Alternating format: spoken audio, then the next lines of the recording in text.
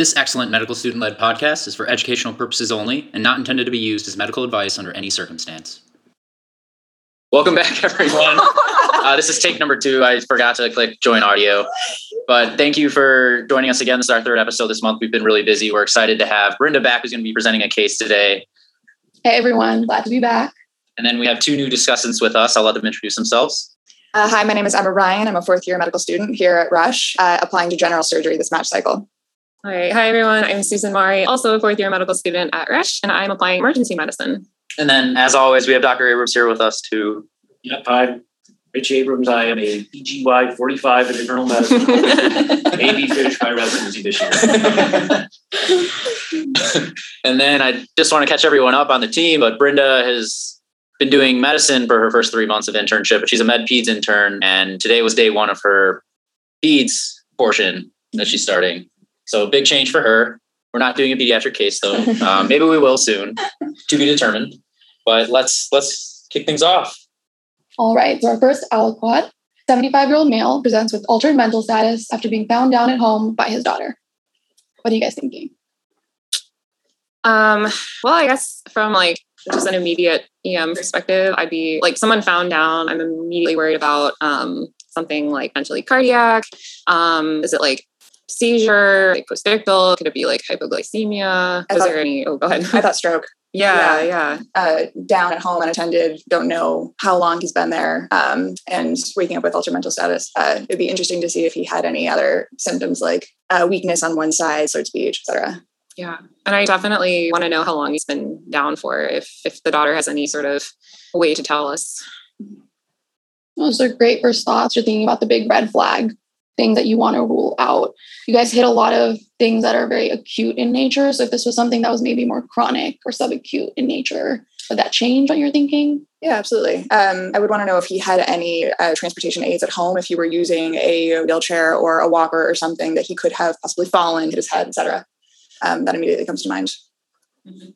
Yeah, and something more long-term, just thinking along the lines of chronic organ failure, liver disease, renal disease, or even things like dementia can just all cause more chronic changes in mental status. And this is just an availability heuristic thing, but I was just talking to a family member, a close family friend who's been diagnosed with Lewy body dementia. And so altered mental status and movement issues, that comes to mind.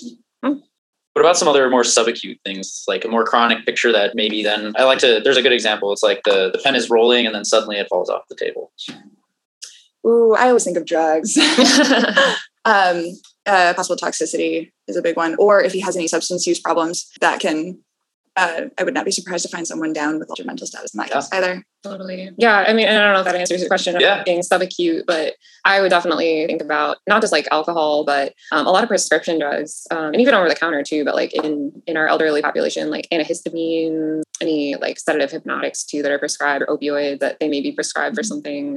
If they're taking them quite as prescribed or forgot and accidentally took an extra dose, can definitely cause that. Especially in an elderly patient who seems to be living alone, although he's attended by his daughter apparently close by. If she found him at home, was at least able to drive there or walk over, perhaps being at home alone predisposes him to medication misuse. Yeah. And great point, Susan, too, especially putting into context, it's an elderly patient. I like to do this with our EM-bound guests. What are immediate things that you need to address as a EM physician seeing this patient for the first time? What are you going to check right away and or give? Ooh, I love it. I think because the differential is so broad and the potential for this patient to be quite sick is there. First thing, walk into the room, IV, O2 monitor. I definitely want to get an AccuCheck to make sure that he's not profoundly hypoglycemic or something, or even hyperglycemic. I think that's probably where I would start. Any other thoughts? From a surgical standpoint, of course, that's where I'm going to jump. I think Glasgow Coma Scale and ECs, so check to make sure that he's still breathing appropriately, check airway, etc. Breathing circulation, check capillary refill, and see if he has pulses on both sides. At least upper extremities. I wouldn't necessarily go for his lower extremities. You want to make sure that everything next to the heart is working. ABCs, for sure. Exactly. And then check his pupils. See if, again, going back to stroke, that will help narrow down your diagnosis as well. If there's any incongruities there. I also would want to just, after that survey, I definitely would want to do a quick trauma survey. If we're all worried about a fall or a head injury, that's something I'd want to know right away to see if we're going to send the patient to the scanner or not. Mm-hmm. And even through altered mental status, if he's in any pain anywhere, that fall, if it was a fall, who knows how he ended up down, we're assuming that it is. But if there are any breaks, any pain anywhere, you want to transport with care. And then just one more derailed section before we move on. Emma, since you brought up pupils, what if I told you his pupils were super pinpoint? What would you be inclined to do?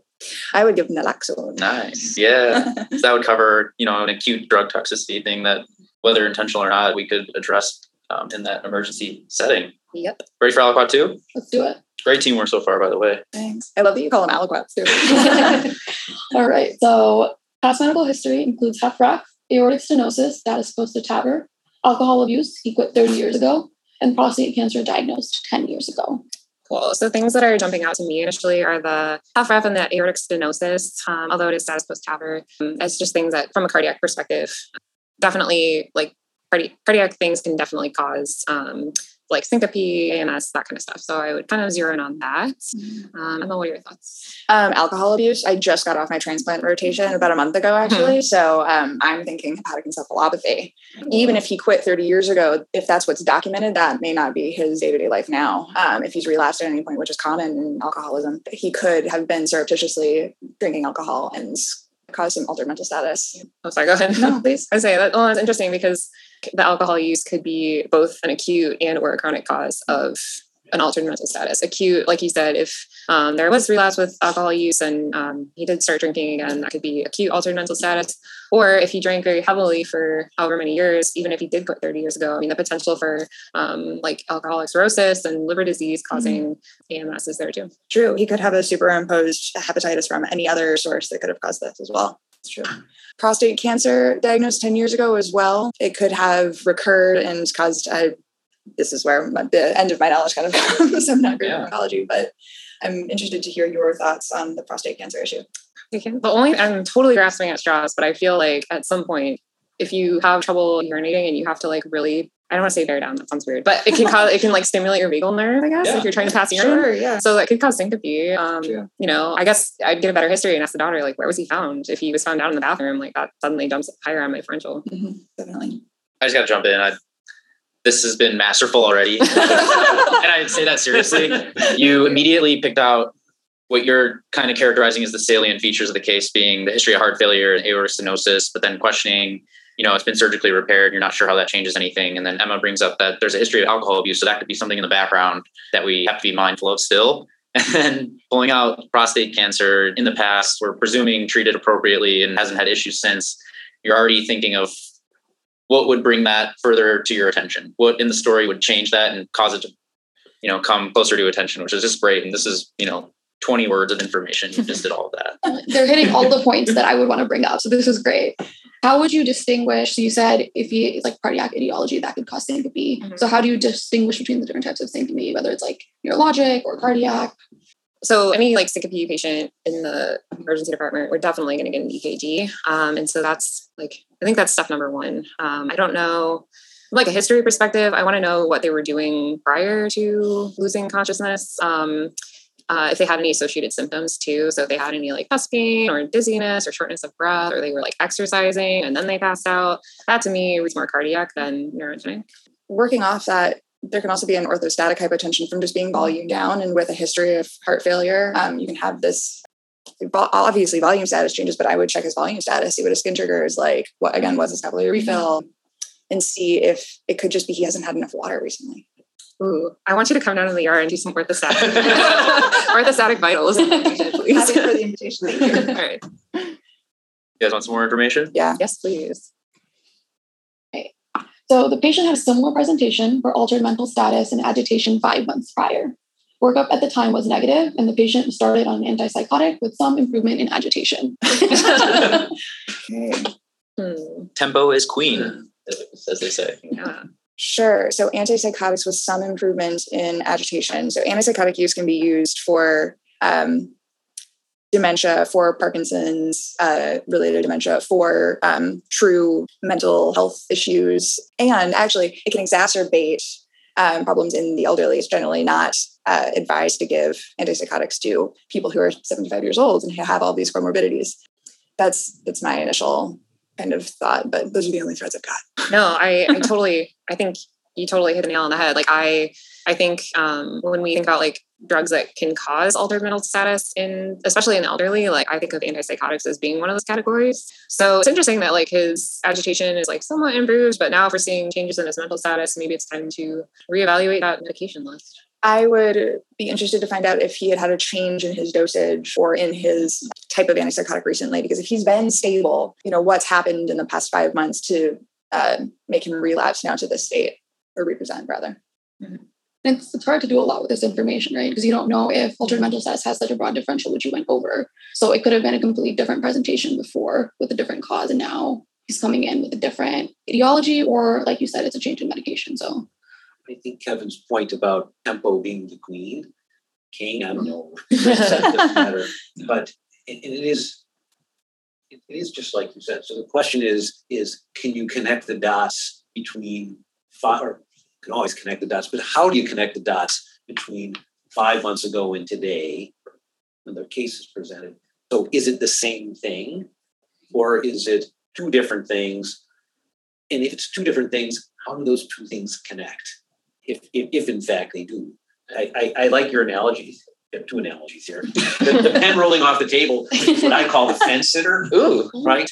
So a fence sitter is somebody that are sitting on the edge of the fence, and it doesn't take much, depending on how wide the fence is, to push them over. Sure. So is this person always sort of sitting on the edge, and whatever happened 5 months ago pushed them over, which who knows what it was, and did they get back up on the fence and did something else? Did something else push them off? Yeah. So it's hard to say, but just acute, subacute, chronic. I think you're always asking yourself that question. There's certainly some element of, I would imagine you guys would say there's some chronic thing going on. Whether the acute mental status is how it ties to that, I don't have any idea. I always think of medicine in terms of Occam's razor versus Hickham's dictum. Yes, I was saying the same thing. The simplest answer, with all circumstances being equal, is usually the best, and then Hickham's dictum. A man can have as many diseases as he very well pleases. You were already alluding to that. Like you were factoring in base rate by saying maybe there was a medication change. I mean, that is very likely, right? Like it's more likely going to be something common, such as a medication change versus something that we're going to throw at you at a clinical problem solving exercise. Totally. Anything you want to add before we move on? No, I think we can give them more information. Okay, let's give you a physical exam. So vitals, he had a temperature of 103.4, heart rate 130s, blood pressure 88/45, respiratory rate 20s with an SpO2 of 96 to 98% on room air. He was on alert and oriented to self. Lungs were clear to auscultation with no crackles or wheezing. Heart rate was irregularly irregular, had a 3 out of 6 harsh systolic murmur. Cranial nerves 2 to 12 were intact, 5 out of 5 strength in upper and lower extremities, and dysmetria was noted. To clarify, so this patient came in with altered mental status in the ED, and then this was a physical exam when he was seen in the NICU. Okay. I love those words, irregularly irregular. I always know what they mean. Oh man. Well, before we even get there, like the vitals really caught my eye. Like he's febrile, like, and he's not a little febrile. Like 1 of 3.4 is like for sure febrile. He's tachycardic too. I don't love the blood pressure. It's pretty low. Respiratory rate of 20. So, he's definitely, I wouldn't say this is like a stable patient. So I think that has a potential to change management, change our differential. I don't know, anything jump out at you from that? I would get fluids immediately. Seeing that low of a blood pressure and that high of a heart rate. The temperature, you're right, is astounding, frankly. Well, and I guess sorry, not to interrupt you, but one thing that we didn't mention in our initial differential was like, this is someone who, if they came into the ED, I think we'd flag potentially for sepsis, especially with the, AMS, got a low blood pressure, tachycardic, high temperature. I think we have to at least explore that possibility. And aortic stenosis with a reconstruction, that's an itis for infection as well. Good point. So smart. Well, it says alert and oriented to self, so I'm getting ANO times 1. Can I ask, because if he's combative or if he's more or less active, that changes things as well. Sluggish versus trying to jump out of bed can point you in one way or another. Yeah. So he was a little more wasn't combative in the NICU, but what would you think if he was more combative? I would think I immediately jump to a drug toxicity in that case. It's not often that you see 75-year-olds on PCP, but I guess it can happen. So yeah. Very good thought. I think with the temperature too. Yeah. That makes sense. the lung exam being normal, that's reassuring to me that, because I think of pneumonia as being a cause of sepsis in the elderly that you don't want to miss. So the fact that that's a normal lung exam makes me feel a little better. And then you mentioned the irregular heart rate being pretty pathognomonic for AFib. Oh, yeah. Like a med student dream. It is. But so the 3 out of 6 harsh systolic murmur in someone with a history of aortic stenosis, that's what my mind immediately jumps to. For systolic murmur, I would want to know if there's any radiation to the carotids. Smart. Yeah, definitely. Again, I love vascular surgery. I was telling you guys earlier. So I would be checking all pulses and getting a read on possibly getting a quick ultrasound, like carotid ultrasound on his neck if I could. Bedside. I love it. Hey, you just got off. Well, no, you're on ultrasound. I am. Right now. We can use it for everything. It's so cool. Awesome. And then, I don't know, I feel like you're better at neuro. What do you make of this dysmetria? Again, points to me more short. I immediately think of a stroke type symptom, but that's lower on my differential now that his temperature is 103. Regularly irregular heart rate. So the dysmetria, I don't really know. Although it could be a toxin that affects the cerebellum more so than the rest of the brain, just speaking in broad strokes though. Yeah, totally. Yeah. Susan, since you mentioned that you've been helping out do physical diagnosis course with our M2 colleagues, what kind of physical exam findings would you see in aortic stenosis? I was prepared to teach that today, and my patient was prepared, so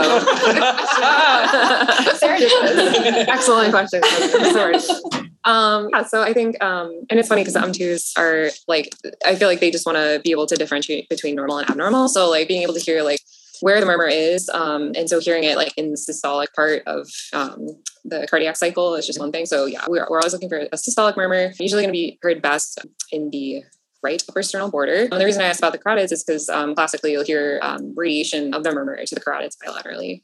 So, yeah. Great, pearls. And then I was asked this, is it an ejection murmur or a crescendo, decrescendo murmur? Ooh, good question. I think first aid would tell you that it's a crescendo, decrescendo murmur. That's what I was told. Okay. I was there when Kevin was asked this question in front of the whole CCU team. I think you guys covered a lot of great things. Brenda, do you have anything you want to add?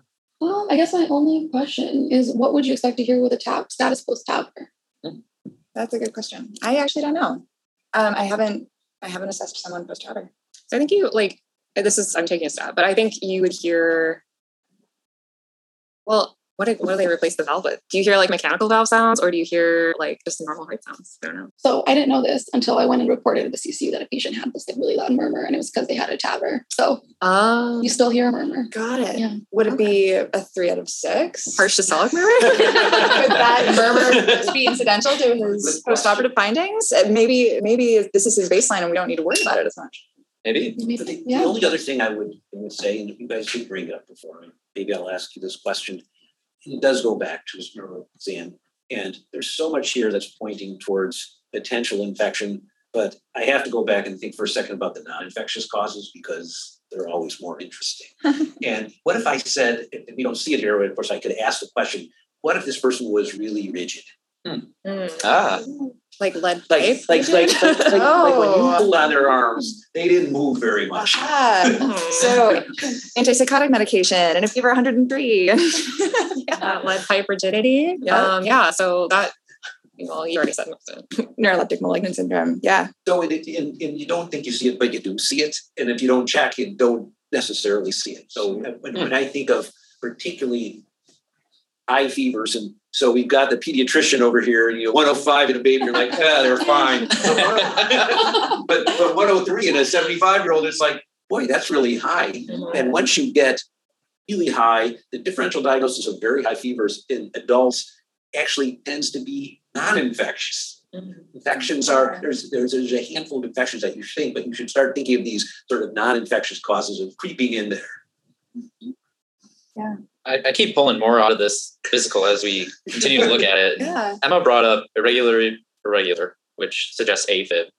And then I'm looking at the heart rate of 130. What does that make you guys think about? Does that change your line of thinking? Are you worried about anything? I feel like this is a classic guess what I'm thinking question. Yeah. Goes back to that non-infectious cause of non-infectious causes of high temperature and high heart rates and tachycardia. Are you more worried about that heart rate knowing that it's AFib versus sinus? That's what I was getting at. I'm gonna say yes. And there's something tickling the back of my brain, but I can't necessarily I can't necessarily bring it to the You're basically there. So AFib with RVR. Yeah. But what are like triggers for AFib with RVR? I think alcohol use is one. For sure. Yeah. For sure, yes. Definitely. Oh god. I'm thinking about how an antipsychotic would be metabolized and affected by alcohol use.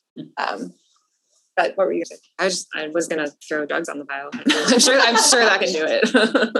I think I was asked on the CCU to name AFib precipitants, and I was expected to continue naming them after like 20 plus things. Oh.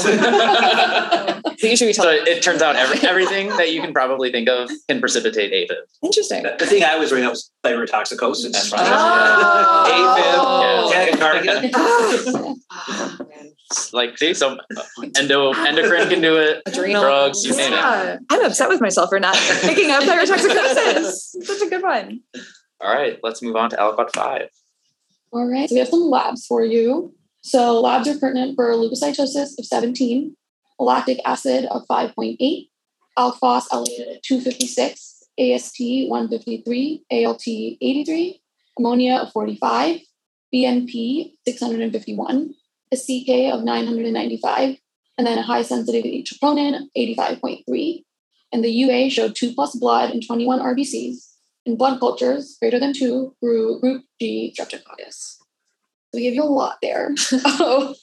Take it in pieces. Yeah. All right. Well, yeah, there's a lot going on here. So the leukocytosis to 17 with a lactate of 5.8, I'm definitely leaning heavier toward like sepsis, an infectious cause. Pairing that with like what we talked about in the physical exam. That's my first thought. Yes, I'm seeing multiple diagnoses jumping out at me just from the labs. I agree with you, Susan, on the sepsis front. And then I just keep going back to alcoholism. His ASD is about twice his ALT, and higher than we want either of them. So there's that. His high sensitivity troponin is, broadly speaking, through the roof. A heart attack, although you can have elevated troponins without a heart attack. Yeah, and I'm picking out like the BNP of 651 because I think you can have a really elevated troponin in heart failure as well, right? So, Do you know why that might be? This gets into a non-STEMI related cause of elevated troponin. Well, so like cardiac troponin is like released anytime your like heart muscle is strained. So that's how I think of it simplistically. But I don't know. What would you say? You're thinking along the lines I was, and what comes to mind immediately is like a demand ischemia. Mm-hmm. Okay. Especially given the septic shock picture that you identified. And then he's got positive blood cultures times 2. Sure does. Yeah, and that CK, I know it's like not super specific, but just as a marker of like inflammation, having a really high CK kind of fits with the picture as well. Mm-hmm. So going back to the first aliquot, you said he was found down. So that plus like the CK, is there anything that you would want to consider, allow? Yeah, for sure. I'd be thinking like potentially rhabdo, which also makes sense with his urinalysis showing 2+ blood. Mm-hmm. So someone who's found down on they could have been there for many hours. We don't know. Sounds like we don't have a great history. That's definitely something I'm worried about. So we gave you a lot of information. If you had to put your money down on, or just like general, like cardiac, infectious, NMS. Invoke your Occam's razor. What are the salient things of these labs that kind of fit together everything we've talked about so far? What are you most worried about? What might explain a lot? This person is very sick, right? Like there's numerous organ systems involved. Yeah.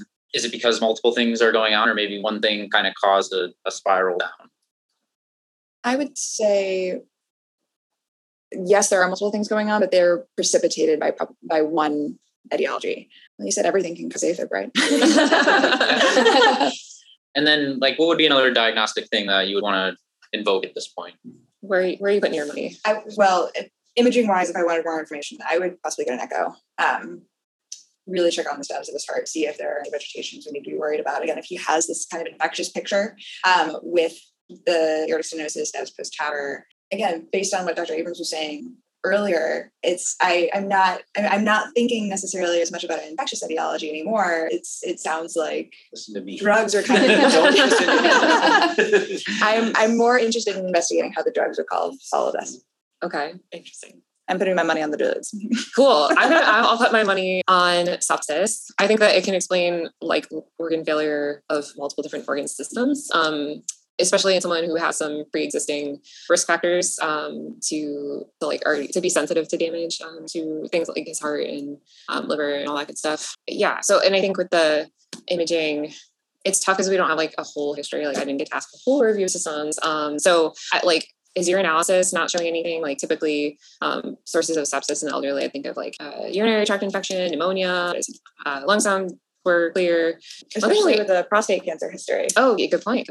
One thing we didn't talk at all about was like a meningitis type cause. So if we're like playing fast and loose with tests, like I would consider a lumbar puncture, honestly. Why not? And then since you have kind of narrowed in on sepsis, that's what your thinking is heading towards. You always got to think about a source. Yeah. You've kind of mentioned some general sources, but in this particular patient, where are you being pulled to as being the most likely source? Yeah, I don't have a great source. So I would want to do a really good skin exam, make sure there's no like cellulitis anywhere, because that can also be a cause. Like meningitis maybe. Also like in someone with these like LFTs and maybe a history of cirrhosis, like we could get into like, is there ascites with like an SBP type picture? Is there an infection in the abdominal cavity that we have missed somehow? So we got an MRI brain, showed numerous scattered small acute infarcts in the supratentorial brain parenchyma, findings likely embolic in origin. You got an echo, you asked for it, EF of 40%, and it did not show any vegetations. Well, in my defense, I did not ask for an MRI because no one ever gets an MRI in the emergency department. The non-infusion CT, I did not know that was an option. They handed that to you before you saw the patient. What kind of ED is this? Yeah.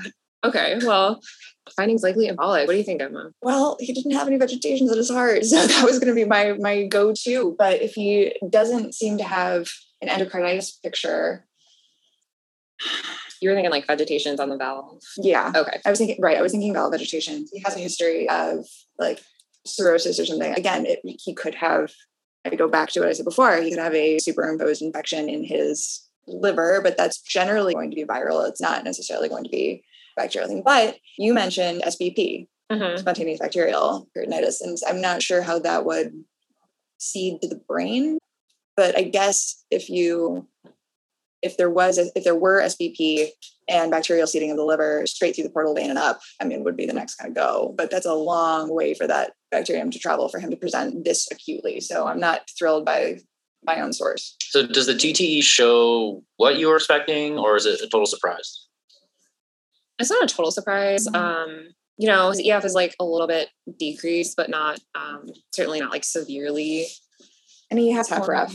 Yeah, so we expected that. But we don't know what his baseline is. So it could be. Yeah, I think like Emma was saying, like not having any vegetations. Like I read the MRI brain findings and thought that sounded like the typical like shower embolus from some sort of vegetation on a valve. And especially with that history of like he has valve disease, he should be more susceptible to infections on the valve. So the only other thing I'm thinking, again, kind of from a vascular perspective, I love vascular, is if he did have any atherosclerosis that could have cause seeding there, he could have like a septic source there, but that's kind of gross from the stress. Yeah. So you're thinking more septic emboli versus thromboembolic, it sounds like, if the TTE did show vegetations. What do you guys think about the TTE as a diagnostic study? On ultrasound right now. Well, we know it's not perfect. I think a TEE is more because of clear image. Obviously, it's harder to do for the patient. It's more invasive. And there's a number of reasons why we wouldn't do it. But I guess, so maybe seeing this EF and maybe not seeing any vegetations like doesn't necessarily rule it out. But I still think it's a pretty decent study. I think I'm going to jump Kevin for a second. Because I know he's going to ask you this. But maybe at this time it is a good thing to do your problem representation. And because I think these things are stories. So now I'm asking you in your mind to sort of summarize the story and in one or two sentences. And I think it's useful as a way to sort of organize your thoughts. So if someone was to just come in the room and didn't hear any of this, how would you wrap this case up as succinctly as you could with the pertinent things to kind of bring them up to speed? The assessment statement.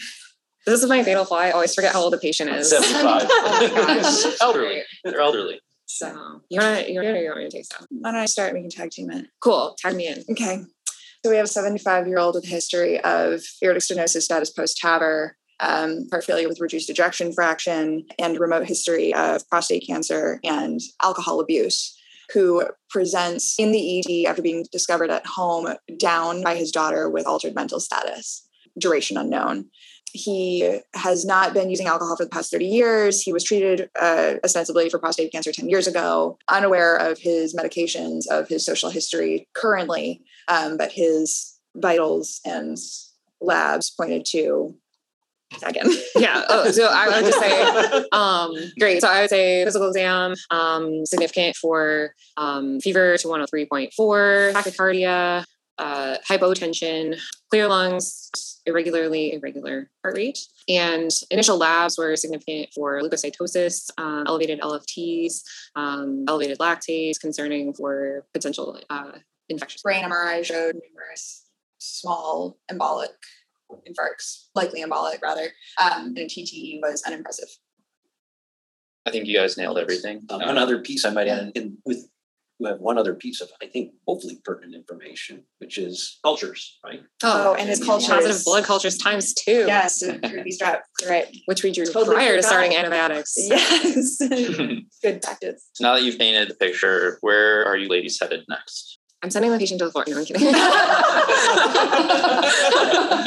did that already. I would start him on fluids. Again, due to the fall, make sure that he's not in pain from anything, but control for fever, as long as you don't think you're interfering with possibly further diagnosis or appropriate diagnosis. I would start on empiric antibiotics. What else would you do? Yeah. Would it be empiric? Well, we have our blood culture. So it was Yeah. group G strep. So we could target that. I don't know. I still would like a lumbar puncture for some reason. I don't know why, but That's a good point. Yeah. Would you want any other imaging? Have you covered everything that you want? As long as we're like throwing MRIs fast and loose, I guess that I would like extend the imaging to the whole spine, just in case we're going to miss like a spinal like dural abscess or something. I would also consider not a KUB, actually a CT abdomen pelvis. See if there's further nidus for infection somewhere there, especially given that he has this history of prostate cancer and. I don't know why I keep going back to the prostate. No, that's a good thought. I don't think anyone would fault you for either of those things. So Yeah, and like definitely you could just take a look overall at his liver, and then if we're even thinking about SBP, that's not a bad idea. So Great thoughts, because you want to look for the infectious source. So to kind of round it out then, is there anything else you would want to make sure you've considered all infectious sources? Or are you, again, like we talked about earlier, are you satisfied with the TTE and you've ruled out the heart as an infectious source? I mean, we could get a TEE for sure, just for completeness sake. We'd get a chest X-ray. Just because we didn't hear anything in the list doesn't mean there's nothing there. So we could just rule out pneumonia that way as well. Yeah. Aliquot 7. So they got a TEE. It revealed a prosthetic aortic valve with a 1.4 centimeter to 1.2 centimeter highly mobile vegetation present on the prosthesis. A region of echolucency encasing multiple echodensities was seen at the aortic root at the level of the non-coronary cusp, consistent with a complex abscess and a complex echodensity present on the prolapsing segment of the mitral valve that was 0.7 into 0.5 centimeters, likely representing the vegetation. Hey. Master abscess. Okay. Well, I guess we have a source, so that's good. We do. And that nicely kind of ties everything together. All of his labs, his altered mental status, his heart issues, his past history fits nicely in there. Cool. Want to walk through how it kind of ties everything together pathophysiologically? So he has emboli to the brain, has this very septic picture, multi-system damage resulting in this leukocytosis, as well as an elevated CK, BMP, lactic acid, etc. Those are kind of my initial thoughts. If you have anything to add, that'd be great. No, I think that makes total sense. And like the idea of it being like an acute on chronic problem kind of fits the presentation as well. Yeah. I think you guys mentioned it earlier, showering emboli, right? Mm-hmm.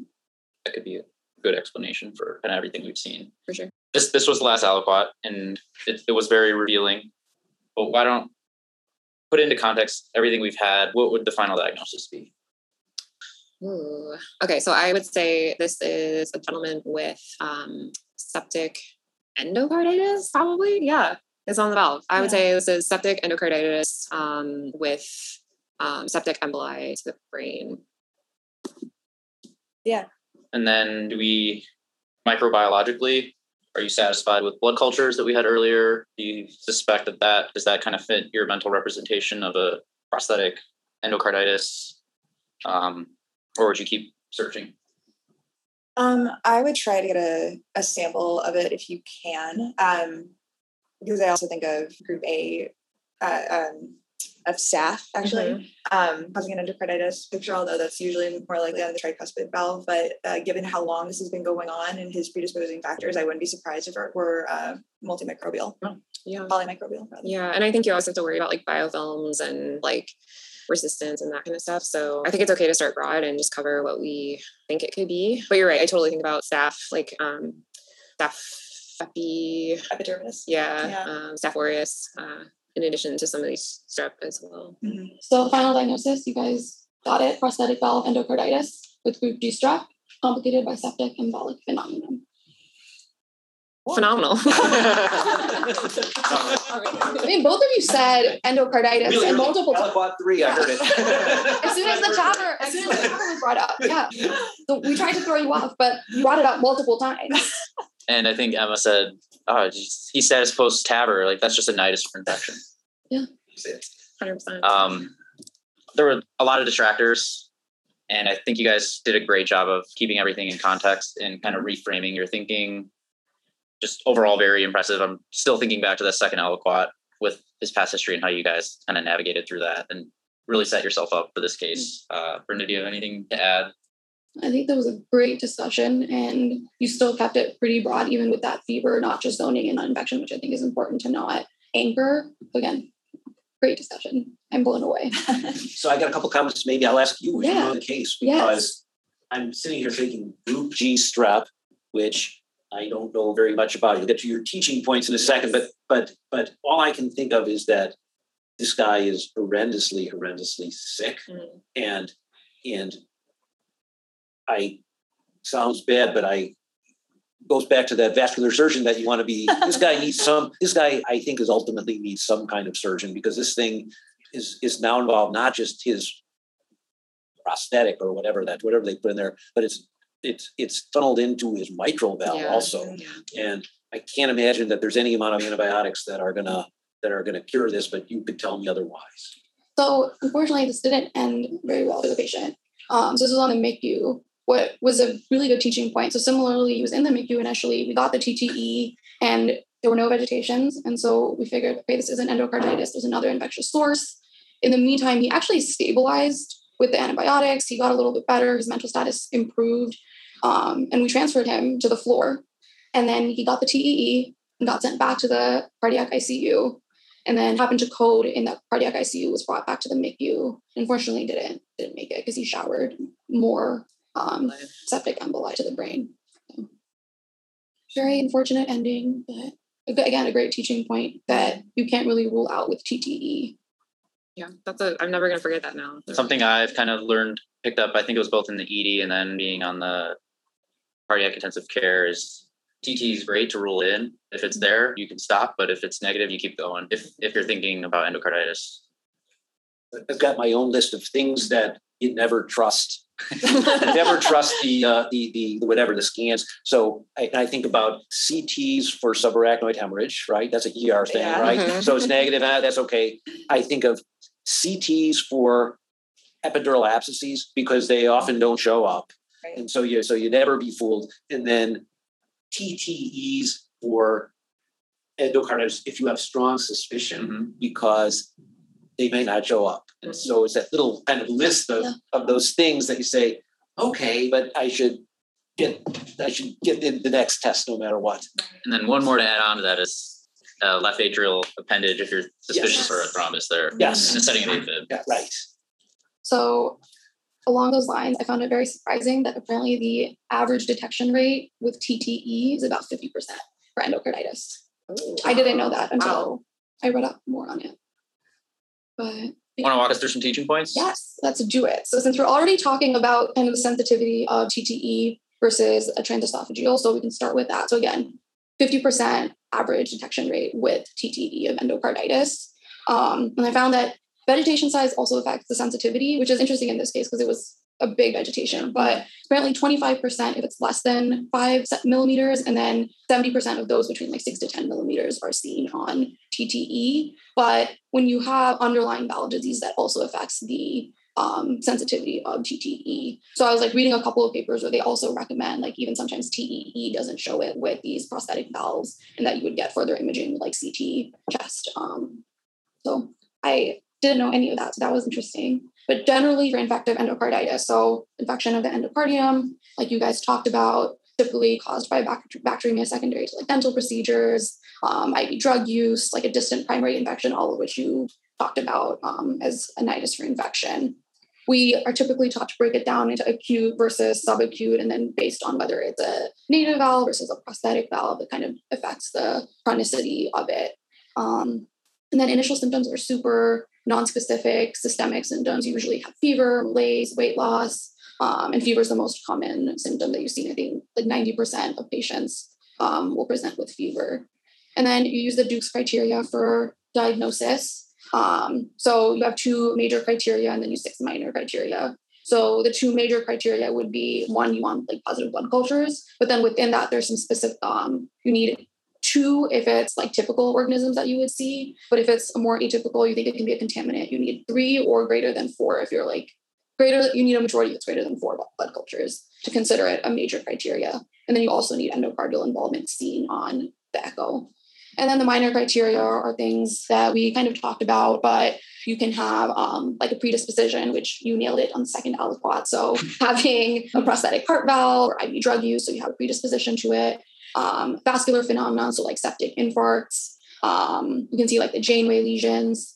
You can have immunological phenomenon like glomerulonephritis. And then you can also, blood cultures can count as a minor criteria if it doesn't hit those like greater than 2 for the typical organisms that you see. And then just some stuff on group G strep.